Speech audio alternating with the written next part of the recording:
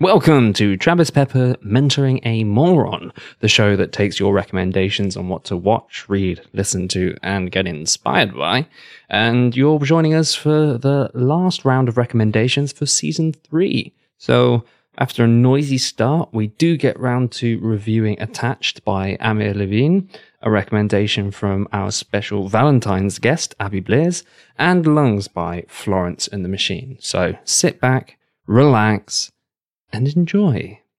If you sometimes feel like a moron, don't worry, we've got one too. Because we're not that clever, but we make it all up with our can-do attitude. So if you like a bit of banter with me and this old wanker, we've got just the thing for you. We've got lots of content and it won't make sense. It's the Travis Pepper Show. Let me just do a little. Just do a little test run again. Maybe put that back a bit.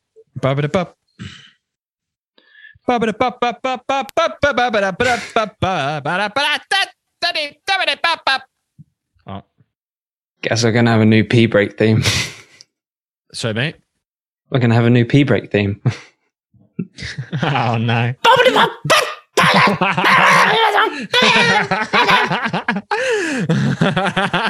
the new theme tune from Mr. Pickett. Oh, sorry. Well, it's just about trying to get the audio right so that it doesn't go too mental. You know, tough. Welcome to my career. Yeah, I couldn't do it. I'd be on edge the whole time. You are.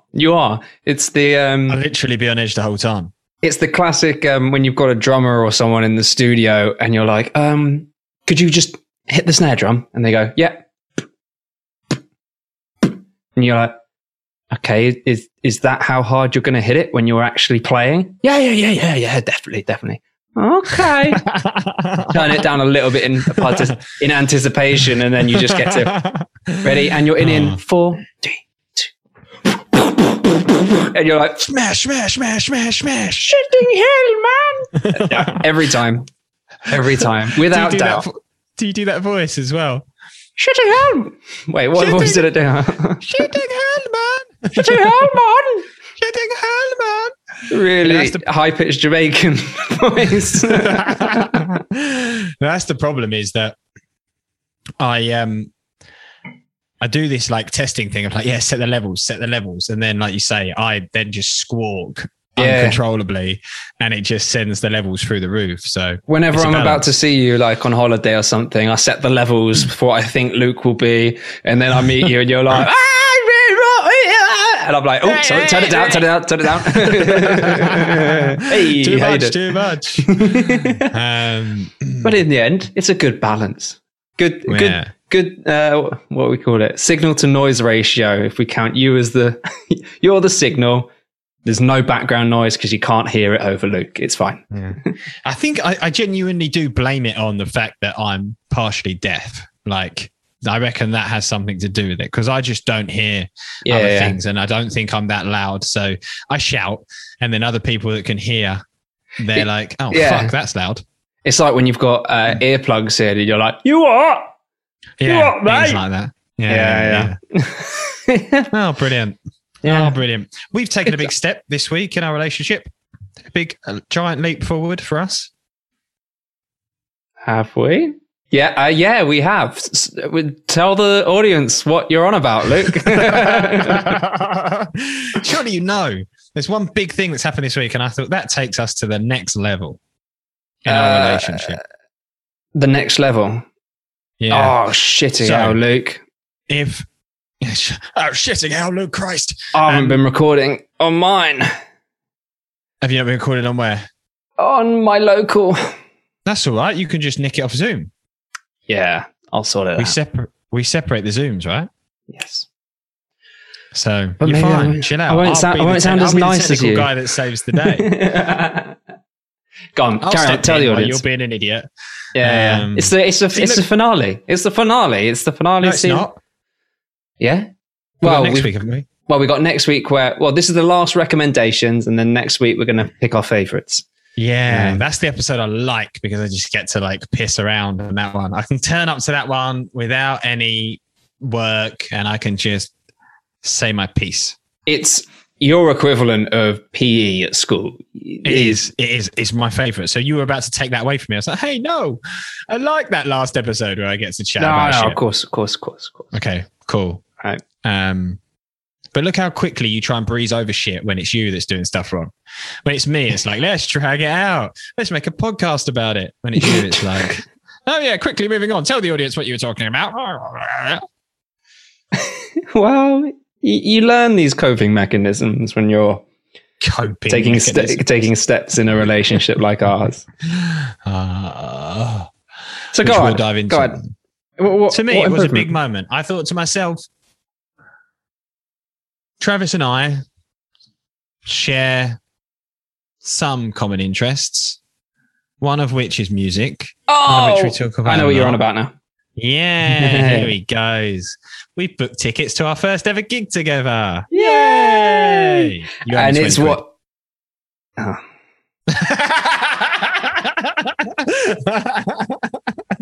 No, actually, look, I think I need to fold some socks on that day. Yeah, got to do some cleaning.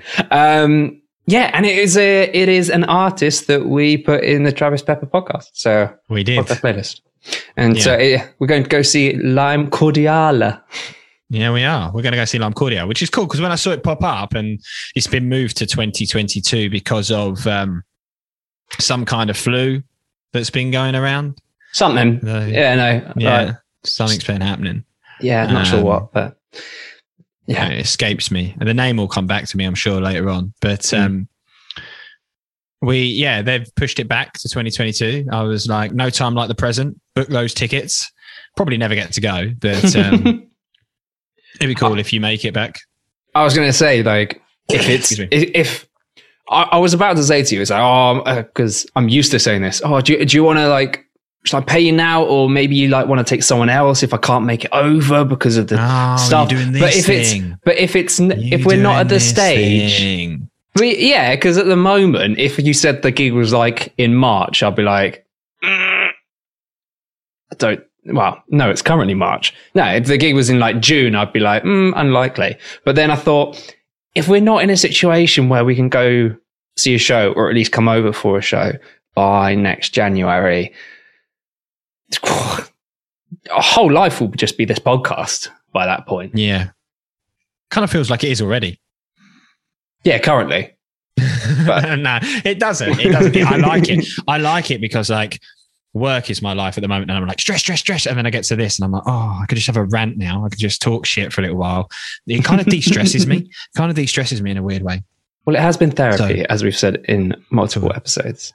But before we jump away from it, so yeah, just give me like 20 quid on the day or whatever. We'll work it out. It's no problem. But right. No. I invited a big player to the Lime Cordiale. I sent an invite to the Rag. Yes. The Rag. I was like, I cut a deal with the Rag. It's like I sold my soul to the devil. Sold your soul to the random Australian guy. I sold my soul to the random Australian guy. I basically said, because he was like, dude, I want to come. He was basically saying he wants to come home. So I was like, if it happens to coincide that you can get in the country, I will pay for your ticket and I'll pay for your drinks. But I can't fly you in. I was like, I'm not in a position to fly you in at the moment, unfortunately. When you said I'll pay for your tickets, I was like, plane tickets? No. That's ambitious. Pay for his Lime Cordiale tickets. But I'm not in a position to be able to fly him in. So I said, if you can get in the country, then I'll sort the rest. Because when I sent him the screenshot and said, Travis and I have booked tickets to our first ever gig, it's a monumental step forward in our relationship. He just going for a pint of some music. Oh, we've come so far. And we come so far. What, who is that? Take That? Yeah, I'd go with Take That. It's bad that that's probably my quickest response on the entire podcast for the songs that you've sung. I don't know if that's good. Yeah. So, but imagine if we blew the entire, say we managed to actually make money off this podcast. Imagine if we blew the entire budget by flying in the rag from Australia and that was it. Well worth it. Yeah. I'd like to, I think if anything, we should be going the other way. We should be going hunting. There's a video blog. There's a video blog in there somewhere of the search for the rag. Search for the rag. I won't even ask him where he lives. I know roughly where he lives. And we'll just go around and be like, do you know where this guy is that has a really good music taste? And yeah, we know that he at least likes these 4-5 albums, these ones here, you know. Got like a photo of him. Like, have you seen this man? Do you know this man? And like 3 or 4 people will be like, fuck off, mate. Should we just ring him? Be easier. Just give up. Or it's like the picture's like a silhouette, like he's got the sun behind him as well. And it's like, do you know who this is? Big question mark on his face. But yeah, I texted him saying we got tickets to this. And he said, oh, ballers. 20 quid a pop. But yeah. He said, where's my ticket? And I said, I'll tell you what, Rag, I can't fly you in, but if you can get here, I will pay for your ticket and pay for your beers. Sorry, I started glitching. Maybe I'll pay for more. Yeah, I started glitching there. So yeah, do you know what, mate? I hope we get to go and it'll be cool. Yeah, definitely. You, me, and the Shelf. The Shelf's coming as well. That's a good little trio, actually. I'm happy with that. You, me, and Shelf. I feel like more than happy. I don't know. What's the dynamic bringing a third person into a relationship? It's like telling your partner you want a threesome to spice things up. Like the podcast's not working out for you, so you want to bring another person on your date. Shelford's fine. He's happy with anything, so he's easily pleased, right? So like that's not a problem. He'll just enjoy himself wherever he is. So win. Yeah. And he can't get a word in edgeways. Like he doesn't talk a lot. It will just be us. So it'll be pretty good. He'll just. But for him, he'll have a really nice day out because he gets out, he gets to go to a gig, like he gets to be included. Take him for a walk, you know. Yeah, he's like a little trip out for him. So he'll, he gets to go on the train. So he'll like that. I'll buy him a ticket, take him on the train. Come on. He gets to we're going on the underground one. We're going on the underground one. Gets to go down the stairs that move. He's not seen them for a long time. Do the beep on the underground. It's all so exciting. When you mean beep, I was wondering what you meant. You meant tap an Oyster card, didn't you? Tap an Oyster card. Yeah. Beep. No, it's the but we mentioned before the idea of taking someone else on a date with you. So we've already had our makeup pod, and now we're just bringing other people in. So no, it makes sense. Series 3 has been so relationship heavy, isn't it? Like, have you started anything to actually, like we've done all this chit chat, but have you actually put the wheels in motion on any of this yet? On the challenge from Abby. Yes. Or just in general. No. So I've set up, but I haven't implemented the 15 minutes a day. We're doing that in the break between what we're doing, podcast seasons. But no, like the book that she recommended, I've got through it. I've gone through it, and I'm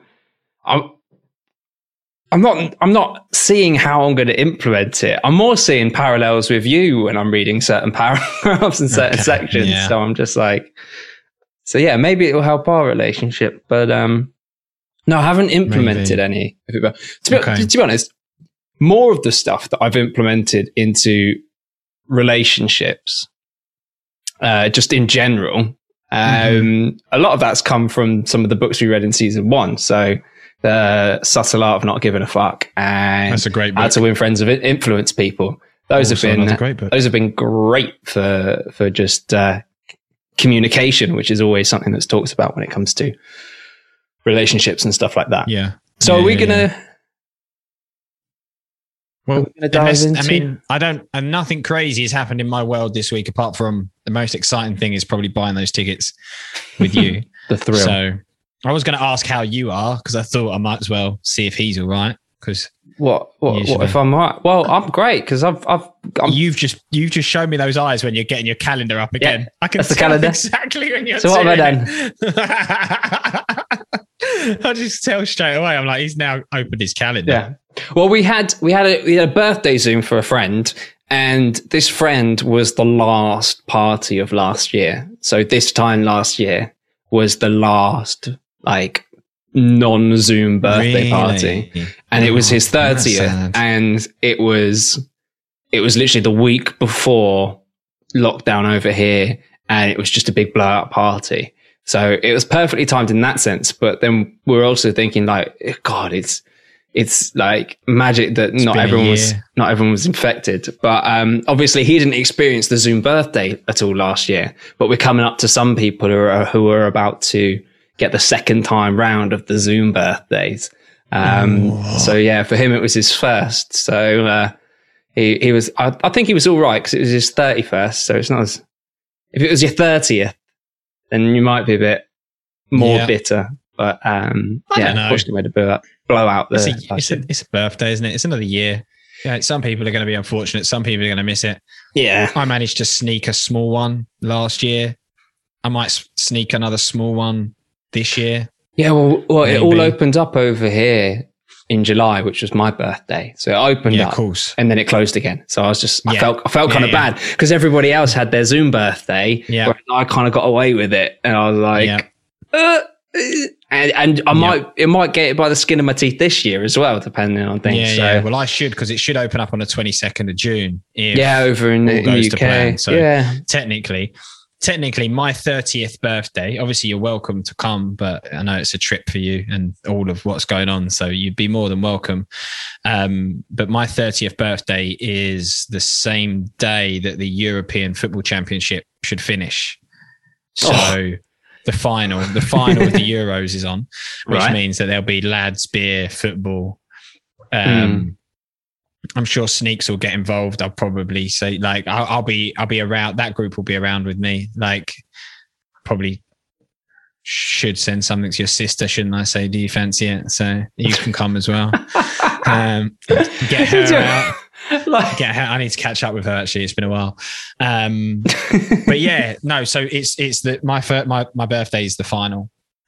So potentially could be a messy one this year. So we'll wait and see. But are you coming back for Bude? Oh, I don't know how things are going to be working over here. Hopefully, you always do the Boris. Yes, I'd love to come. Yes, obviously, but things sometimes don't work out, and we just got to take it on the chin and move it. So you don't think it, because that's the only thing that hasn't been affected by the global pandemic. Bude has rocked on year after year somehow. Yeah. Well, I was talking to some mates because obviously we got the Brexit occurred at the same time as at the end of the year, middle of the pandemic, and they were saying, Brexit? Oh, what you mean is in actually? Okay, yeah. So we actually left on the 31st of December, whatever, 1st of January, and a couple of people here have gone, oh, what do you think about, because we get updates from the CEO of our company, and one of them is, the pandemic. And they said, well, what do you think about the UK being the top of the vaccine? Like they're vaccinating everybody. They're on 28% or something, where the next highest is the USA on 12, and, everyone's so much lower. And I was like, that is the most British thing ever, to make a tits up with the first half. And then kind of just bring it all back at the end and be like, yeah, well, we had it all bloody under control since the beginning, really. You doubted us, but we just whipped it out the back. And I was like, it's basically how we do our exams as well. No revising, just turn up and hope for the best, and I managed to wing it and pull it out of the bag. And so I was like, it's cheeky, but it's all the better if everyone's getting better. But there is a part of me that's just like, you cheeky bastards, you took a gamble and it fucking paid off, didn't it? Didn't it? You had no idea whether it would work, but it did. So it reminds me of the you're the worst podcast I've ever heard of. But you have heard of it. This was the worst pandemic response ever, but you have heard of it. What was I going to say on that matter? They seem to be surprisingly doing well over here. Like my mum's got an appointment a week on Friday, and she's 56. So they're into the 50s now. They're rattling through. I know people through work that are in their 30s that have been done due to pre-existing health conditions and stuff like that. Vulnerable people. My old man's been done vulnerable. He's in his mid-50s. Like, they're rattling through it. Yeah, jab and go. Well, I saw my a friend of mine on Instagram had got her vaccine, and I was like, she's my age, so I was like, oh, like, have you got a pre-existing condition? Because I do. So if that's the case, then I should probably talk to my doctor now and ask them about that. But I'm kind of like, I've just been hiding in my room basically since the beginning of this pandemic. So, and as soon as someone goes, "Oh, Travis, you can go out, you can get a vaccine." Oh, thank you. I'll be happy. I'll be happy as Larry. I think I'm like right bottom of the list. I think they're just like, you are a bit of a specimen, aren't you? You just like leave him till the end. But I'm happy to wait until the end. I don't mind. I'm not fussed. Immune system built like a shit brick house. No. It's because of that yoga that you've been doing and that cold therapy. Mate, I fucking love Wim Hof, mate. I fucking love him. Did you see that video that I sent you of him this week? Yeah, I ordered it. Like, you sent it. Like, oh, I love this man. I love him. And I was like, yeah, I do love him. You and your hobbies. I literally love him. When he's sitting there, though, in the cold, icy lakes, I'm like, how are you doing that, bro? Now, I get into the shower for 3 minutes. I feel like I've got chilblains in my feet. Like, how's the geezer doing that? Like, I come out of the shower. You'll be as powerful as Wim Hof. I believe in you. Dude, you are obligated to come with me, but I have seen that you can do Weekend with Wim. So I'm fucking telling you, if the world opens up again and I've got the cash, I am paying for the pair of us to do Weekend. We'll do a Weekend with Wim. I'd love to do that. I'd love to do that. It's in Holland. I think it's in Amsterdam. It's about 800 quid a pop. The week with Wim is about $2,000, where you go on the expedition up the hills and like you spend the whole week with him. But a Weekend with Wim, if I've ever got the cash, I am taking the pair of us and we are doing it. We're going to spend a week. Let's do it. That's how we'll spend the podcast money. I just have the rag there with like his face covered. I can't see him. Yeah. Can't look upon the face. With Wim. I just imagine that, getting a photo with him and everything. Do you reckon he'll let me have a photo with him? Yeah. I can't speak for him, but I'm sure he'll let you. You're his biggest fan though, and I'm sure he'll recognize that. I'm a huge, like, to me, he's the Messiah. Like if there's a photo of him up at church on a Sunday, if he was doing the church on a Sunday, I'd go down and listen to him because I just think I just love him. Maybe I've been sold by a hippie, but I'm into it. I guess we're really putting together this moron religion, worshipping on a Sunday. Cold therapy. But the thing is, right? If we're talking about religion, and if I'm worshipping Wim Hof, like, he is there. Do you know what I mean? I can say, there he is. He's over there. But I was like, everybody else's faith, which they're more than happy to believe in, they can't say, oh, look, there's God. Do you know what I mean? They can't actually. So am I an idiot for worshipping something that I can see? Or we learned about this in Sapiens, didn't we? What actually constitutes as a religion. So a religion, because he said that, what is it? Zoroastrianism or Buddhism doesn't technically count as a religion because there's no Buddhism. Yeah, because there's no deity. You're looking at the inner peace. You're trying to reach inner peace, rather. As opposed to what you're talking about. Yeah. So that's technically not a religion because there's no external celestial being that you are actually worshipping. So unless you could justify that Wim Hof is a celestial being, which is kind of counterproductive to his points because it's Wim Hof that's saying that, no, I'm only human. It kind of undermines your religion, mate. Fuck. I've been lawyered. The proof's in the pudding. I like when you try and make a point with me, you always put mate on the end. Like, mate. And I'm just going to seal this language. I'm just going to seal this letter with a Luke term that he understands. Mate. Mate. Oh, fuck, he's mated me. Yeah, I've been mated. I've noticed another pattern with you. Yeah, go on. Whenever you're not going to put an album in the playlist, you say the words, when would you listen to this?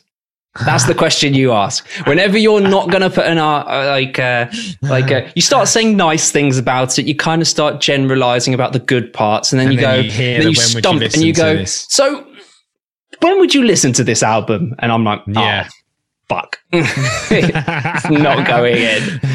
So yeah, last album that you did, the Madison Cunningham one, you said that, and I was like, oh, okay, stop getting excited now. It's fine. Well, no, I wasn't a huge fan. I really hope we can get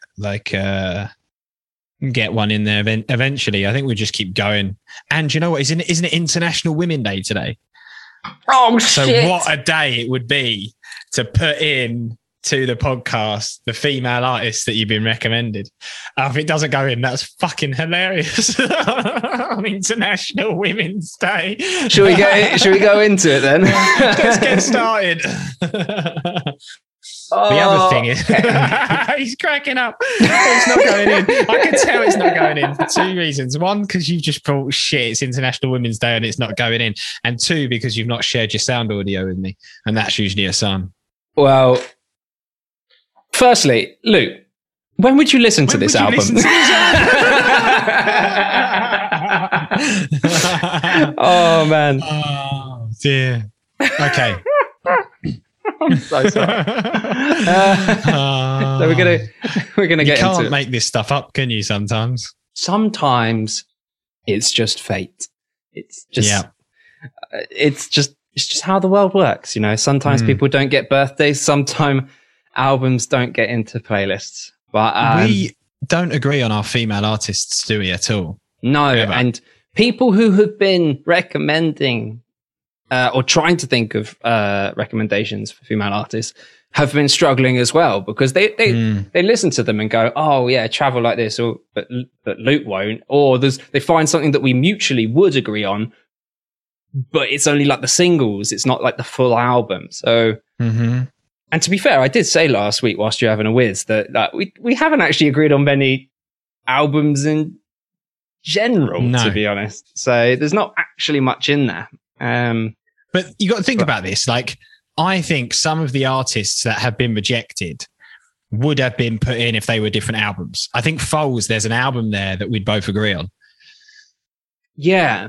Oh, so I thought of something for maybe a future season where it's like 2 times Lucky's thing. Let's see if it was a one hit. So we take all the albums that have gone into the playlist, and we either check out another album that they've done to see if it makes it, or we find all the people who didn't get into the playlist and give another album a chance to give them a chance or something. So it's kind of taking on Abby's advice of you at least need to go on 2 dates before you make a decision. Yeah, that's brilliant. Yeah. So you're going to let me down gently then, or are you going to rip the Band-Aid off? How are you going to do it? Well, let's just get into it. So let's put together an absolute typical Luke Pitkin album review, because this is the first one I've done on my own for where have you gone? Maybe this. Blow my nose, sorry. When I laugh a lot, my nose runs. I don't know why. It's such an odd thing, isn't it? Such an odd problem to have. Yeah. So this is the first album that I've reviewed on my own for a while. So I'm actually a bit nervous because I feel like I'm going to just not get my point across at all. But we're going to start with a typical Luke Pitkin start. Do you know what I'm worried about with this album? What? What are you worried about? Just to quickly, I'm worried that this is an album, like with Foles, I really agreed with you on a lot of stuff you said, but the album meant a lot to me at the time. And in retrospective, I was like, okay, has it aged well? Has it not? And I've got a feeling this might be one of those, but let's go for it, because I also like a lot of songs in this. Okay, so first thing I'm going to do is I'm going to do the album cover. So album cover is quite cool. So bearing in mind this came out 2000, so the mid 2000s. I was going to say 2009.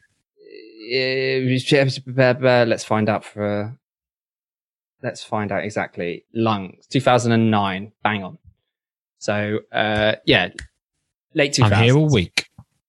So the album cover is Florence herself, without the machine, actually. So first up, the album is Florence and the Machine, and the album is Lungs. Album cover, she's looking kind of calm, looking kind of chilled out, like she's just she's just run through a field of daisies or something, and she's basically found what looked like 2 cow livers and strapped them to her chest to make them look like lungs. So that's pretty cool, pretty edgy. That could be you. That could be you. With the way that your hair is at the moment, if you turn to the side and put on a dress like that, that could be you. Let me look at let me get this right. Hold on. Right, get the headphone on. Yeah. See, if you'd shaved your beard, I would say that's Florence and the Machine there. I'm literally looking at Florence and the Machine. Florence and the Machine. I just need a wispy dress as well. Actually, this. Here we are. Yeah. To be fair, Travis and the Machine would be an all right little band, I reckon. That could be your cover band. I think it'd be a very different genre. Would it? Well, you got Florence and the Machine, but if you got Travis and the Machine, I feel like it would be a bit more like punk or like I don't know. Travis is halfway between Florence and the Machine and Rage Against the Machine. I think he's more Florence than Rage. I don't know. I just feel like Travis has a lighter. Travis is happier than James. James is a lost soul that's dark. In a dungeon somewhere.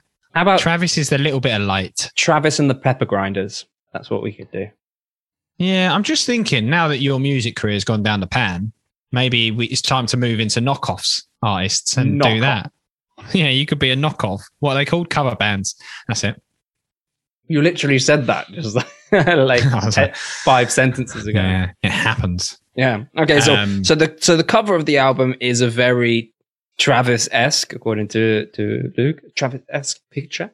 Looks cool. Pretty much encompasses the kind of vibe of the album. It's kind of the whole album's got this kind of like you say, this hippie vibe. This kind of new, at the time it was kind of new age, alt rock, alt pop kind of thing. So she's got some really cool, so the style of the vocals throughout the album, unless you were looking at kind of like the bit more punky songs that were on there, she's kind of got this kind of Kate Bush influenced image and sound, which is kind of slightly profound lyrics with this kind of indie rock kind of instrumentation, but big vocal performances with lots of reverb and some string sections. So overall, that's good. The sound for me, general genre, we're on to a winner sort of thing. We've already, like, one of the albums I've already recommended, Aurora, very, very similar overall sound. Same as well. mold. And, you know, I like the influences for this kind of album as well. So, you know, like I've already mentioned, you know, Kate Bush and stuff like that. So we're on to a winner. And to be honest, looking at the album and looking at the track listing, there wasn't any part of me that remembered why I didn't give it, you know, credit back when it first came out. So first song on the album, Dog Days Are Over. Fantastic song. So this is one of those big anthemic belters that you're going to be screaming out Glastonbury 10 years ago. I was there. I've got nothing 10 years ago. Well, what year are we in now? It will be 11 years ago this summer. 10 years ago, I was there, and she did play as well. Really? Oh, well. Yeah, 10 years ago. It was the 40th anniversary. You're bang on the money. See, I could predict this all. But yeah, no, it starts with this. I thought it was really cool. They've got this kind of, I think it's like a mandolin or ukulele at the beginning. And they've got kind of two on the left and right, and it bounces between the two, and it's got this really cool effect, really draws you in, and it builds up this bounces, song. Really good kind of like simple vocal line for the verses, builds up with some claps and some clicks. The instrumentation builds up, and then it comes to this kind of like it's just kind of anthemic, you know, like the kind of could sing along Mumford and Sons kind of. It's got the right tempo, so it really draws you in. It's great. So I've got nothing bad to say about Dog Days Are Over. Like, it's a song that I would, listen to, and, I could put it in a playlist back in the day. Off to a flyer then. We're off to the races. Rabbit Heart. Yeah. It was a step back on Dog Days Are Over. Oh, see, I really like Rabbit Heart. As in a step back kind of energy wise. So it's kind of a bit more, it's a bit slower. Do you think? Okay. Yeah. So the Dog Days Are Over. It's like pick up your tambourine in your hippie circle and start kicking your legs about. Whereas this one's like a kind of got a bit more attitude. It's a bit slower. Okay. All right. Yeah. Okay. I'm with you. I liked the bits where she kind of belted in the verses, which were quite cool. And yeah, for the rest of the song, like it's good. It's kind of powerful. It's catchy with the chorus and stuff like that. However, I did get to the end, the last bit of the song, and I realized why I didn't give Florence that much of a go. Because despite the songwriting being quite well done, like the songs as a whole, you just take her acoustic guitar singing, you'd be like, that's a good song. Nice. The production, there are some moments in it where I just think, why didn't someone in the studio tell her not to do that? Like, so there are some parts of this album that are really, really annoying. And this comes up in the last bit of this song, where she's doing all the vocal layers. And in the final chorus, she decided that she was going to do this vocal take, which was, and it was like, and it just sounded like a honky, horrible sound. And I was like, what the hell is going on? And then every time that song came on, I just was giggling to myself at the end, just like, it must seem like a right nutter in the studio. Back to that. And yeah, there's just throughout the album, bit of a nutter though. Yeah, I think there is that element to her. I think she is a little bit of a nutter.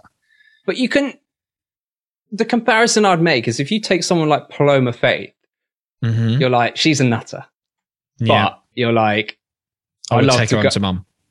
Yeah. Like everyone would love her, and you'd be like, Paloma's just asked to go on a night out. Let's go. Run. Right. Gotta go. Yeah, It'd be great. Sure. Florence, on the other hand, when you say she's a bit of a nutter, you're a bit like, you're a bit of a nutter. Okay. Right. Oh no, like, how deep does the nuttery go? Like, yeah. To be fair, when I saw her live, I looked at her and I was like, she's either on something, like, because she was she looked like she was spaced. Like, yeah. I was like, she's either just like that. Like some people are, you can't make assumptions that she was on some kind of drugs. But like, if you'd have told me she was on something that night, I'd have been like, I could see that. Because she was just like mental. Yeah, I feel like there were some questionable decisions made on the album with regards to this. Okay. And there's just moments that made me laugh. But if I was looking at the next song, I'm Not Calling You a Liar, it was all right. Again, we're slowing down from the Dog Days Are Over, and I don't think there was anything particularly nice about this song. It didn't really hook me in any way or something like that. I'm with you on that song. So not a fan of that. Kiss with a Fist. You've missed one, but fine. It's Howl's also not great either. So. Oh no, yeah. Howl was just the Dog Days Are Over, but not as good. Right. That's Wow. I can't remember Howl. Which was like Dog Days Are Over. Dog Days Are Over has been good. So Dog Days Are Over. Howl was Rabbit was cool, like a really interesting song. I like that. Yeah. I like Raise It Up. I always thought it was cool to be Rabbit Heart. Kiss with a Fist. Yeah. Was a cool song.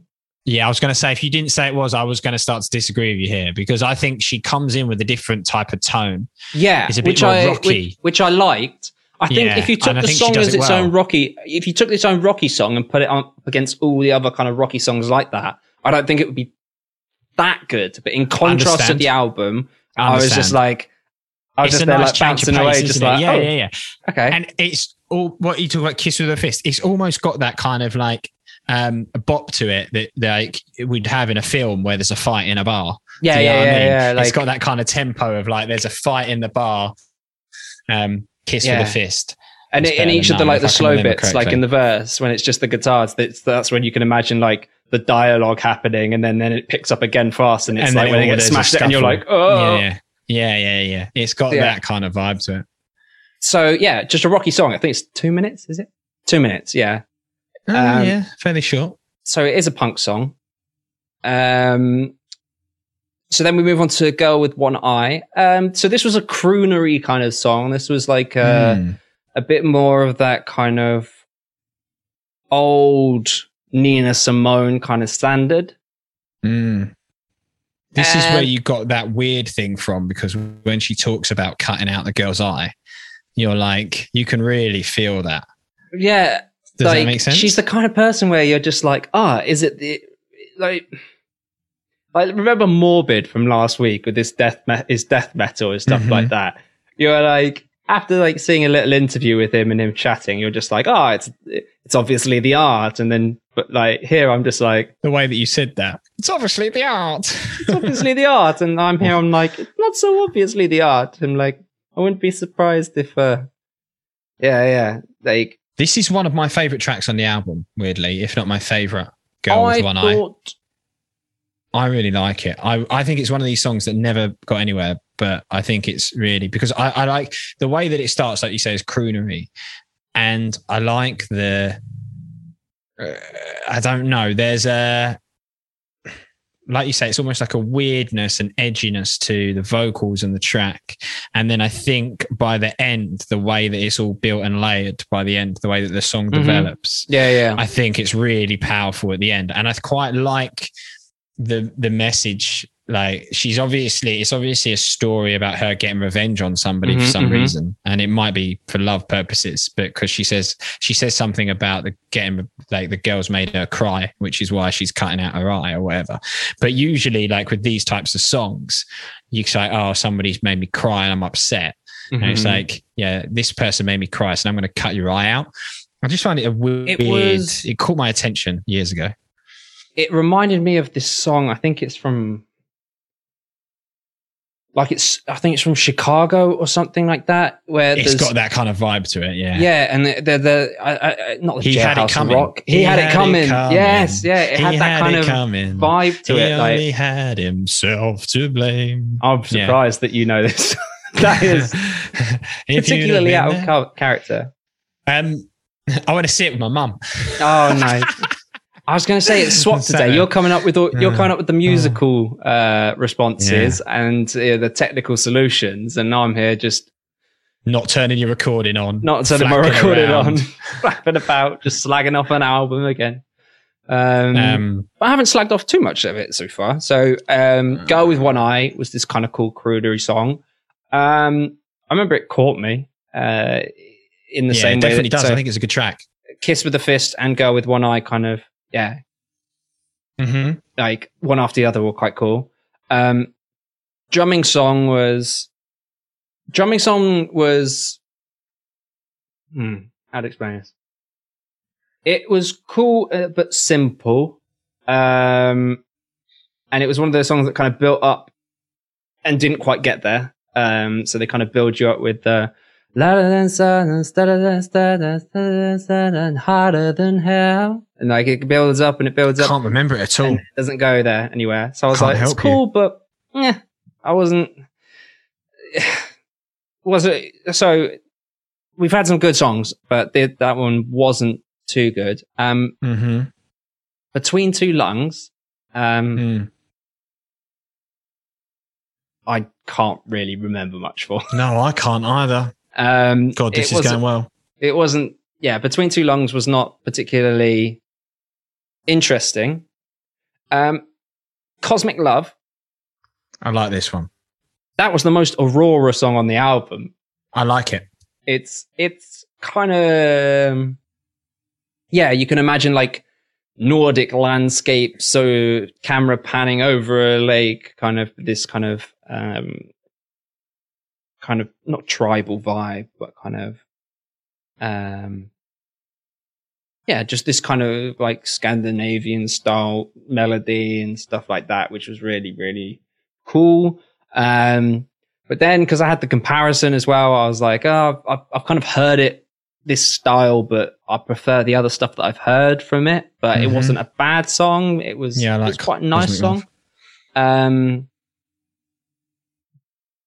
My Boy Builds a Coffin. I remember there was just like a bit of a groovy style to it. There was some cool little bass licks in there, which was cool. This song's all right. And it's another one of those where she's being dark again, like because she says, "My boy builds coffins," and I think she ends it by, "And one of these days, he will make one for you." It's along those kind of lines, like she's saying, "Yeah, basically, you're going to die, and my boy's going to build a coffin for you." So it's another one of those like weird moments when you're like, "Oh, she's being weird again." Yeah, Florence is being weird again. But it was cool because like I didn't get that much of an opportunity to delve too much into the lyrics, and it was kind of one of those things where it's like I was listening to this mainly in the background, and there were kind of lyrics that stood out, and you were kind of a bit like, wait, what? What did you just say? Oh, okay. Right. Yeah. Okay. So it was interesting, lyrics wise, but I didn't get to dive too far into it because again, the songs where they had these stories, like the My Boy Builds a Coffin, I was like, lyrics cool, but the song itself was a bit not really much there. It's okay. Hurricane Drunk. I like the chorus. I love Hurricane Drunk chorus. But the rest of it, I'm not a fan of. Okay. I like that. I like that song. Under, that bit's really good. And that was the bit where I was like, oh, I like this. But then, but then the rest of it, I was like, it's not that good. But finally, coming to the end of the album. So Blinding, slightly longer than the rest of the songs on the album, but it was, you start to get back to that big kind of, Dog Days Are Over, big tom kind of building up tribal drum kind of feel to it, which was cool. But it didn't really have any hooks that I enjoyed compared to stuff like the Dog Days Are Over or, the Rabbit Heart choruses and stuff like that. So yeah, Blinding, was okay. But final song, You Got the Love. Yeah, You Got the Love by Florence and the Machine. It's a bit of a banger, so it's kind of hard to... A bit of a banger. That's an undersell. That's an undersell. I'm sorry, that's an undersell. I prefer Dog Days Are Over. I prefer Dog Days Are Over. You've Got the Love, because I'm like that. I'm all about my emotions and love. Yeah, you're pretty tuned in, actually. You know, this musical theatre life. It's role reversal this week, Ben. So this week I'm all about the emotions. Oh wow! I'm increasing them by 100%. I've got the normal one, and I've now got love. I was going to say that's only 2 emotions. But I prefer Dog Days Are Over because it had this more kind of Kate Bush vibe. So going through the album, overall I like the sound. There were some bits in there that I found quite annoying. Half the songs I enjoyed. Other half of the songs I'm like, eh. So I'm kind of torn between... I'm really happy about this. Does the genre and just the overall feel of the album elevate those meh songs enough? And I'm really not sure that it does for me. Okay. And it kind of reminds me of... I'd say this album engaged me more than the London Grammar album did. But like the London Grammar album, I enjoyed the overall sound, but I didn't think there were enough bangers on there. But it wasn't that offensive sort of thing as an album. So it's kind of, I like that album. So I'm going to Whereas this album, I'd say there's a bit more at the top, but there's also a bit more to it. So it's kind of sitting at the same level, maybe a bit higher, but there's a bit more interesting stuff.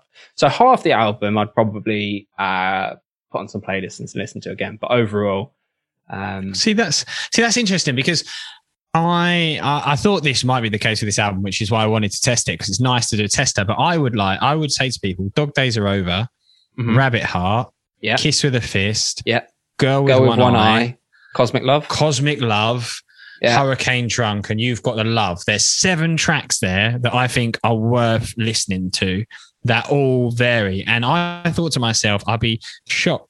Like, kind of almost, it's weird that if I like 7 songs, you may like 5 of them, that you come away and go, I like 5 tracks on that album, but the album's not good enough for me.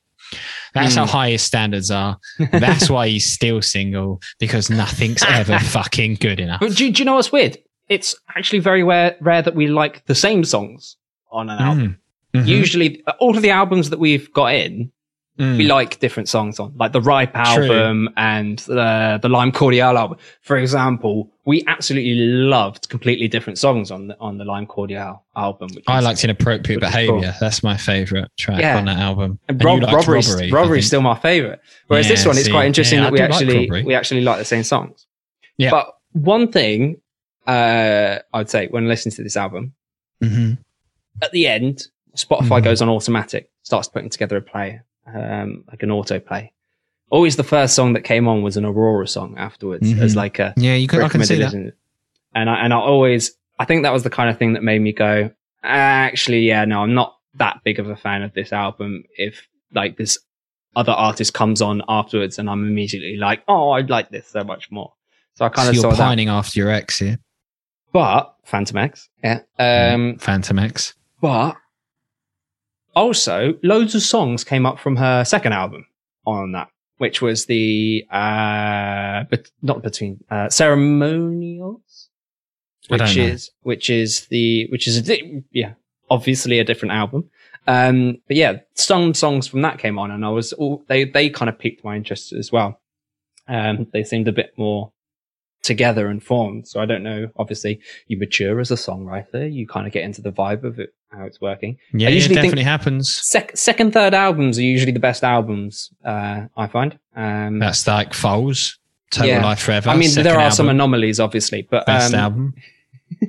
So just to confirm, Travis, on International Ladies' Day, is Florence and the Machine going to make it into the Travis Pepper playlist? Well, if we're doing role reversal here, I'm going to say, no, it's because she scares me. And there we have it. It's just too much, I thought it was going to be like the thing that, I don't know. I thought it was all going to align. I thought the stars were going to align. But sometimes in life it doesn't work out that way. So sorry, Florence. I tried and we failed. Well, let this be a call to all listeners to get your recommendations in for next season so we can actually make a big dent in this and hopefully get post-International Women's Day. We're on episode 40 and we're yet to get a female into the Travis Pepper playlist. Yeah. But speaking of getting females... Yeah! Oh, God, I hate it already. Oh, the roles have reversed today. You're coming out with the shit segues as well. Oh, okay. Well, this is gonna be interesting. I'm excited about this. So we're going to talk about the book Attached by Adam Levine, the lead singer of Maroon 5. God damn it. Aaron Levine. Is it? Amir Levine. The book is called Attached. It's the new science of adult attachment, how it can help you find love and how it can help you keep love. So basically, the summary of the book is it talks about 3 different attachment styles: anxious, secure, and avoidant. And basically breaks down the characteristics of individuals that have those attachment styles, what the kind of common characteristics are, and then talks about how you can, if you're dating somebody, spot the characteristics in that individual and figure out whether your loved one is anxious, secure, or avoidant. And then it talks about kind of how to hold a relationship with those potential people, how to find people with specific attachment styles. and how to find love depending on what attachment style you are as well. Yeah, that's another thing. Obviously, basically, I'd say a bigger portion of the book is dedicated to oh, here he goes. You're like being aware of yourself. I don't know. Maybe this is just a thing that I interpreted. No, it starts with that, really, though, doesn't it? Okay. It starts with no. Do you not think? What, as in it starts with you trying to find love, checking it out in someone. Oh yeah. So the first section is noticing them in other people. So, or the second section is no. That isn't the first section explaining what they are. Like I was reading through the first one, going, okay, yeah, I can spot where I am. And do you know what? There was so many parallels. It talks about at one point, we should talk about like the differences between anxious, secure, and avoidant, but it then talks about later about the avoidant, anxious like cycle that people can get caught in. And I have been in that cycle with people on several occasions. Like I was reading that going, oh my God, it's uncanny how kind of like accurate that is. Do you know what pissed me off? The Luke section.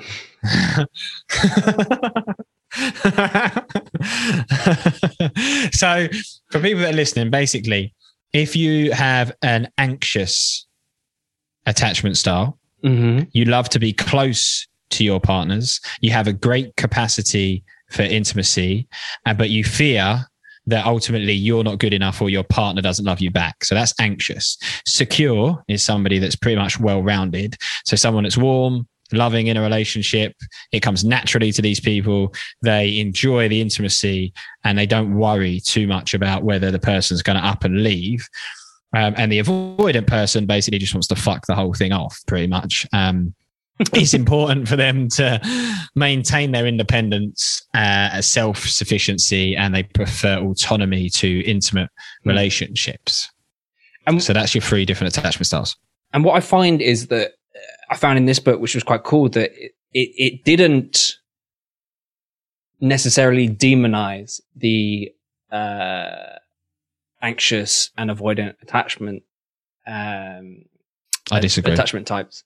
In the sense that what they said is there's a reason why you're having these feelings, and that's because you need to do that. And I think especially towards the end of the book, there's a huge focus on communication and communicating the needs and what you need. So that is true. As an avoidant person who doesn't want to be connected in certain ways, there's nothing wrong with that as long as you effectively communicate that stuff with your partner and there's an understanding there. And a lot of, skipping to the end of the book here, is a lot of it is saying that if you just address these concerns early on, then they don't escalate, snowball, and manifest in something that's bigger than they are. And so for like, let's say avoidant with an anxious person, the avoidant saying, oh, they're so clingy, I don't want to give them any attention because then they're just going to want more and more attention. Whereas, part of the stuff here is like, well, if you've given them a bit of an attention or communicate, if the avoidant person had effectively communicated what they wanted from you at the beginning, you could have given that, and then you don't then have to jump through all of these hoops at a later date because they're getting more and more and more anxious because they didn't get that initial thing to begin with. And it works the other way around when it's like, you need to get away as an avoidant person and you'd like to take a, step back and don't want to feel like your partner's imposing on your needs and what you actually can do. As long as you effectively communicate that, it still means that, I care about you, but I don't respond that way, then you can avoid getting into this cycle of constantly feeling that you need to get away. So it balances out both ways. And, big stress on communication, especially towards the end. And I think that's where most people kind of fall. And that's the point in the book where it really goes, and even if you're secure, you will still fuck up this part called communication. Throughout the book, secure is like, if you're secure, everything's good. And then you get to the end. This is the thing. Yeah. This is the thing, right? You saying that's the way I read this book, right? It's like secure people. Everything's good. Like, it's okay. You guys are smashing it. High five. Like, you go on, keep doing you. You're the best. And you, problem child. It was like anxious people. anxious people are. We feel sorry for you, anxious people. It's not your fault that you feel this way and that people don't treat you right. And this is how you can change to be less anxious. And it'll be okay, little buddy. You just pick yourself up. And avoidant people, well, you're just a fucking bunch of pricks. You're just pricks. You're always going to be pricks, and we're going to ignore you for most of this book, and we're not going to help you because you're just out to hurt everybody, aren't you? You're out to spoil it for everyone. So you're like, you're on your own. It's a prime example. I read it. Like the anxious people do need a bit more reassuring.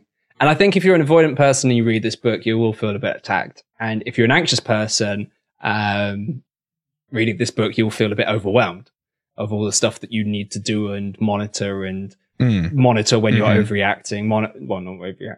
Yeah, monitoring where things are getting out of hand and stuff like that. So for an anxious person, there's a lot to do. And for the avoidant person, there seems to be just a few key points of what not to do. Yeah, exactly. Isn't it? Because I kind of read through it and I was like, there's a big focus on the anxious people and how you can help them, but there's not a lot on how to change if you're avoidant. Interestingly, though, they do, because this is one thing that I did go through the book and I was like, there isn't like much science, you know, like they spoke about kind of a hand-holding study where the hypothalamus, a part of the hypothalamus would light up when individuals thinking were about your get partner, you're holding your partner. Shock, but the stress response was less if the hand was held, but it was all kind of a little bit waffly. I think it said something like, it was the dip was much more, and there wasn't kind of any. It was all a bit airy fairy, a lot of it for me. But weirdly, I was like, "There's no science in this." But I was like, "Oh yeah, that sounds right." It makes sense. Right. I was like, annoyingly, this is airy fairy, but I was like. It kind of makes sense. And the protest behaviors really cracked me up because I was just like, they're the behaviors that Travis like does with me when I don't give him attention and starts protesting. I'm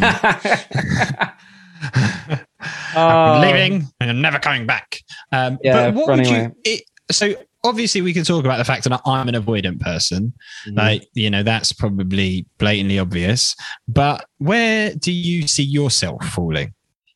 So when I did the test, I came across as a secure person. But when I was reading the book, I'd be reading the secure bit, and I'd be like, and they'd be saying secure does this, and I'd be like, yeah. As in, I was thinking like, yeah, I do that. But what I think it is I try to do that, and I endeavor to be more secure. So for the most part, the secure parts were like, yeah, okay, I do that. And then it kind of was got to the anxious bit, and I was a bit like. Yeah, okay, right, yeah. So there are some things in there. So I think I'm secure, but leaning a bit towards the anxious side of things. Okay. There were a couple of bits in the avoidant thing that I picked out, and there were like a couple of parallels to previous relationships where I acted in an avoidant way. So the thing is, I don't know how hard and fast they think these rules are because... or these personality types. I assume not, and I assume it's a bit of a spectrum. But then they do try and differentiate it like, this isn't your personality. This is... Your personality is still your personality. You can still be like a dickhead and a nice person and, Yes, I thought that was very good. Like an avoidant person isn't necessarily always a dickhead or always a nice person. Like, and they did that with male and female as well. So they said, it's not just males that are always avoidant and females are anxious. They differentiated between personality and gender, which I thought was interesting, actually. Yeah, it was really good. And so there were some bits that I picked up from the avoidant side, more bits that I picked up with the anxious side. But also when it came to the avoidant stuff, there were more bits that I picked out that I realized that I'd already worked on before. So like what? So some of the stuff like the effective communication and stuff like that. And also being able to rationalize. So, there have been times when I've been in relationships where I've been very, very anxious about, whether it's actually reciprocal. Like, I've got a lot of love to give and I'm giving the love and I'm not sure if they're appreciating it and returning it to me, because when I want to show love, I do it this way and I'm not seeing it come back in this way. They don't love me. Okay. It's kind of similar situations like that. Probably it's less funny, isn't it? Probably less cartoon. than that. Yeah, but by growing up, I kind of realized, that life doesn't always. It's not like that. And I think maybe some of the parallels that are drawn in other kind of books that we've read or I've read. Mm-hmm. There was a quote in the book which said, the ability to step into the world on our own often stems from the knowledge that there is someone beside us with whom we can count on. Mm-hmm. And I was like, because I was interested as to whether Is this the secure base thing? Yeah. Yeah. So if you've got a secure base, you can go out into the world knowing that somebody's going to be there to look after you type thing. Yeah. And I was, because I started this book and I was like, a lot of the books that we've read, there are things that kind of match. And the stuff that were in Sapiens that Mark Manson had drawn upon for the subtle art of not giving a fuck. And there are some things about, communication that were in this book that with Dale Carnegie. But that quote particularly reminded me of Mark Manson's The Subtle Art of Not Giving a Fuck, where he talks about the commitment paradox in if you want to reference, it's chapter 8, and it's the freedom through commitment, which is in the Mark Manson book. And it's basically saying stuff like actually committing provides more freedom to actually go out and do things because you're not overwhelmed with the constant fallacy of choice, which is quite cool. And I was like, hey, you're talking about a thing I already learned. Yay, yeah. I'm learning things. It all makes sense. It's funny how they all interlink. They're all selling the same story, making money out of it. We could write a book at the end of this because we just put all of the theories in one. We'll call it The Subtle Art of Not Being Attached. By Luke Pitkin. the subtle art of not being attached. Because talking about that, right, it has the how to win avoidant people and influence them. It talks about the common deactivating strategies, right? And it was like there's deactivating strategies that avoidant people use to push away relationships and closeness. And I was like, well, this will be a load of bullshit, won't it? So it's like, number one was they will usually say, I'm not ready to commit. I was like, oh yeah, I do say that to people. Yeah, okay. All right, well, that's one. Check it out.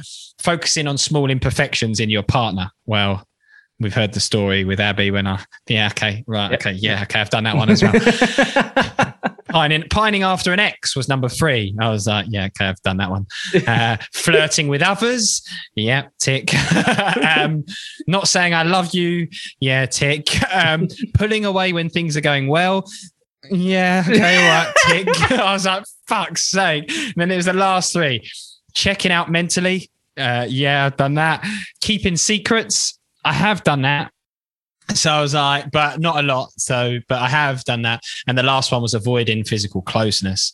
And I was like, fuck, every single one of those deactivating strategies I've used at some point in my relationship. I know. But do you know what the answer is apparently for avoidant people? To find a secure partner. And here you are, staring right back at me. It's nice to be here. It's nice. Magic. Yeah. Well, funny, isn't it? It's quite. And apparently you raised me up. And that was the other bit that made me laugh about that is like, I need to find a secure person. And then apparently secure people are so good, they make everybody else better in the relationships as well. Babe. They also create a buffering effect by raising their insecure partner's relationship satisfaction and functioning. So thanks, Travis, for helping me with that. It's quite interesting because whenever we've talked, like, especially when we were talking to Abby about, what you're expecting from a relationship and stuff, I was always comparing it to like your relationship with friends. And it's funny because, reading through this book, I drew parallels between, you in a relationship being, typical avoidant, you cheeky bitch. And everyone else in like that you got friendships with was a much more of a secure relationship. So I don't know if it translates that well into friendships. I'm one person. I know everyone took the piss out of me because I called looking for your partner, looking for your favorite friend as one time. And I was like, looking for your favorite. I was like, they're basically the same thing. It's just one of them's your favorite. Like, is that not what it is? And like, yeah. And so I've always said that. And so, you know, I feel like if you can do it for, a friendship, then you can do it for a relationship. It's just like loads of labels and societal expectation that's thrown on the top of it. But I see. It's cool. Yeah. Like, and you were always saying like, it's, you know, our little podcast relationship is a nice secure one. That's nice to know that you're viewing it as a secure one. So, well, I view you as the secure individual in the relationship that, according to this book, picks me up. It was basically saying like, if you're an anxious person and you can find a secure person, it was said like, even if they're boring, pretty much, didn't it? Go with them. Because what was quite interesting is it talks about like secure people won't like, what's the word? Engage your attachment style. So it's basically saying that if you're an anxious person, when you meet an avoidant person, they're going to like avoid you, not pick up the calls, like they're going to have distant contact, and that's going to fire up your attachment style, and you're going to think, oh my god, do they like me, do they not, like da da da. And when they pick you up, you're going to be like, this is true love, this is really interesting. Whereas the secure person, that's the anxious with the avoidant. Yeah, the anxious, because they were saying you can fall into a trap where the avoidant avoids you, gives you a little bit of attention or gives you a spark, and you think, oh, this is love. And the secure person, they won't ignite your attachment style, you know, because they're secure the whole time. So they won't give you that chase. They won't give you that, you know, cat and mouse chase. So you think, oh, it's not that exciting, it's not love, but they're saying you should push through that, because actually the reason that they're not kind of firing you up and you don't feel that is because they're looking for a secure relationship. And it was interesting, the talk between why avoidance and anxious people always end up together. It's because the anxious ones are it justifies them, the fact that the avoidant wants to avoid them in a way. So that it's like justifying their insecurities, so they feel correct. And then obviously when they've got this independent person, which they can't be, they feel like, oh, they can't be independent. They start putting the independent person on a pedestal. And as soon as that independent person shows them attention, they're like, oh, I want to stay. And then, but then the other way around is like, you know, the avoidant person is just like being, you're justifying the fact that I don't want to commit because you're being so, you know, clingy and stuff like that. And so they just kind of, escalate and escalate. And so it turns into this like fiery, big this cat and mouse ball of death. I don't know. This cat and mouse. Because it was interesting about that when the anxious person tries to satisfy their attachment system by seeking the attention, the avoidant that is giving the attention, their attachment style is firing up and being like, oh my god, this is too much. So they're like counterintuitive for each other. As one's like, love me, the other one's like, this is getting too intense. And it causes that like cycle to keep going until one of them's like, I can't do it anymore. But to give me some little bit of credit with this book, the 5 principles of effective communication, we've spoken about this, right? I thought I reckon I'm pretty good on these 5 principles of effective communication. Wear your heart on your sleeve, focus on your needs, be specific, don't blame, be assertive, and be assertive and non-apologetic is the last one. I was like, I've got that. I wear my heart on my sleeve. I focus on me only and no one else. Couldn't give a fuck. I'm specific. That's when you're communicating. Yeah. As opposed to the entire time focusing on your needs. There's a slight difference. Because the main significant part of the book is saying like the reason why you're in a couple is because you're meant to be better together. Like you're meant to elevate each other, as we've said. And bring the best. You're meant to find your favorite friend. Meant to find your favorite friend. I shouldn't have reminded you of that. You're never going to hear the end of it. Sorry, carry on. Yeah, and the whole point is you're kind of meant to somehow be better together. And I've forgotten the point. Yeah, so you're focusing still on your needs, but you know there is always support there with you as well. And the anxious person who does get a lot of help in this book. Yes, all you anxious people out there. Because the focusing on your needs part, basically it was justifying that by saying if you focus on your needs, the person that you're in a relationship with might not know that that's what you're looking for. So if you focus on your needs and tell them, that highlights it, and they will then realize, oh, okay, I can help that or I can't. And if they can help it, it makes the relationship better. The example that they gave was there was a girl sitting on the sofa with a boy, and she was like, he's not kissed me yet. What's wrong with me? Whereas he was just too scared to kiss her. So they made the point that by her focusing on her needs and saying, can I have a kiss? He was like, oh, so she does want to kiss me. And they both got the result that they wanted through effective communication. That's the point that it was making. Yeah, and in that example, I think he had an anxious type. So he wasn't confident enough to do it. Yeah. And she was taking that as, oh, he doesn't fancy me. Yeah. But effective communication saved the day because she said, give me a kiss. Give me a kiss. In my experience, that doesn't work well for me usually.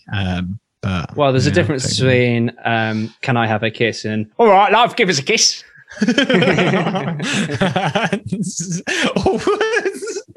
Why did I don't know what this was. Why did I turn into a knockoff Cockney gangster? No, I was thinking more Mary Poppins, maybe. yeah. What's his name? Dick Van Dyke. The stepping time. The stepping time. The stepping time. Never need a reason. Never need. You've sung that to me before. So. To be fair, people have always said, like, when I used to work for the company that I used to work for in Australia, they used to do this thing of being like, if you were in a past life, like what era would it have been? What decade, like what generation, whatever decade, what time period, and like what would you have been? And it was a universal agreement that I would have been a chimney sweep in the Victorian times. They were hands down. He used to be a chimney sweep in the Victorian times. I was like, yeah, I can see that. Little fella walking around the streets of London, like, I'll sweep your chimney, love. Don't mind if I do. Excuse me, governor. You got a chimney that needs sweeping? I'll sweep it real good. For a tuppence. So cool. To quickly draw a line in the sand on this attachment style thing, would you recommend people read this book or not? Well, yeah, I'd recommend. It engaged me. It wasn't a struggle to read, and it was very, very interesting. It was quite enlightening in some ways. Again, we're not sure about the science. I looked through all of their references at the end and kind of went, yeah. But the thing is, with scientific studies, you can, I don't know, you could do a scientific study of how many Maltesers you can stick up your nose, but doesn't mean that it's information worth knowing. But 3. That's okay. That's pretty good. But I'd be interesting because you asked me at the beginning, have I already implemented anything that we've for this challenge we got from Abby? What do you think you've taken away from this that you didn't know before? Because you've already said that you had the communication pretty down. Have you taken anything away that you might consider when we're doing this challenge, or just in the future? Not massively. I've learned where I sit in the world of relationships, and that people need to avoid me because I'm not a good person to be in a relationship with. But apart from that, like that's all I've got, you know. Do you know what it is though, right? The problem for me is I'm not in the right place in my life. I'm not in the right headspace, and it's just all going to fall apart from there technically. Like, I'm going to have a go, and you never know what might happen, but like, yeah, I don't know how I change, because there are times when I've been in relationships where you get to a point and it's like, I really feel like I need to get away from this person. And I don't know how you change that. If that's inside of me and I'm like, I just can't do it anymore. Like, I need to, do you know, like there was obviously, have we spoken when I left the ex-girlfriend in Thailand, there was so much of it, I need to get away from her, that I completely disregarded her feelings to the extent when I was like, I just need to get on a plane and I need to leave. And how do you change that? Maybe one day I'll meet somebody and I'll go, wow, like that's it. Like that's what they said in the book is not what happens. Yeah, I know. It doesn't happen. Don't leave. Don't leave. Always think that it's going to be. chance or something. It says, be your true, authentic self. Playing games will only distance you from your ultimate goal of finding happiness, be it with your current partner or somebody else. If I'm my true, authentic self, I'm just going to keep fucking pushing people away. Well, like I said, you haven't done this with your friends, so you just got to find your favourite friend. I would recommend the book. I would recommend the book for people to check out. I feel like it's the kind of book that would be like mind blowing for a small handful of people who would be like, oh my God, this book saved my life. And for most other people, it would be like, huh. Cool. Yeah, I think unless you're interested, don't bother. And I know that sounds stupid, but if you're interested in finding out what attachment style you are and how you can potentially, like if you're somebody that tends to be anxious in relationships and you want some advice on how to potentially improve in that area, then this book could be good for you.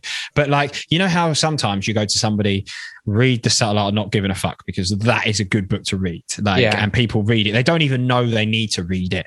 And they read it and they go, oh, okay, I see. That's good. This isn't like that for me. This is like, I wouldn't just randomly say to somebody, oh, you need to find out about your attachment style and read this. Does that make sense? Yeah. But I think there are people that wouldn't ever pick up this book that could do with picking up this book, in the sense that, you know. Travis is talking about his ex-girlfriends here. Yeah. If they had read this, we'd still be together now. We've already got the communication style down. It's fine, you know. Oh dear. No, but I do believe that, you know, obviously a relationship is two different types of people. So if you're going to read this and put some improvements into your relationship that you're already in, then you know, it'd be good if the other person kind of knew what was going on and stuff like that. And I know people aren't always, when people have problems, they kind of deny that there are any problems and try to say everything's fine. And, you know, that person might benefit from something like that.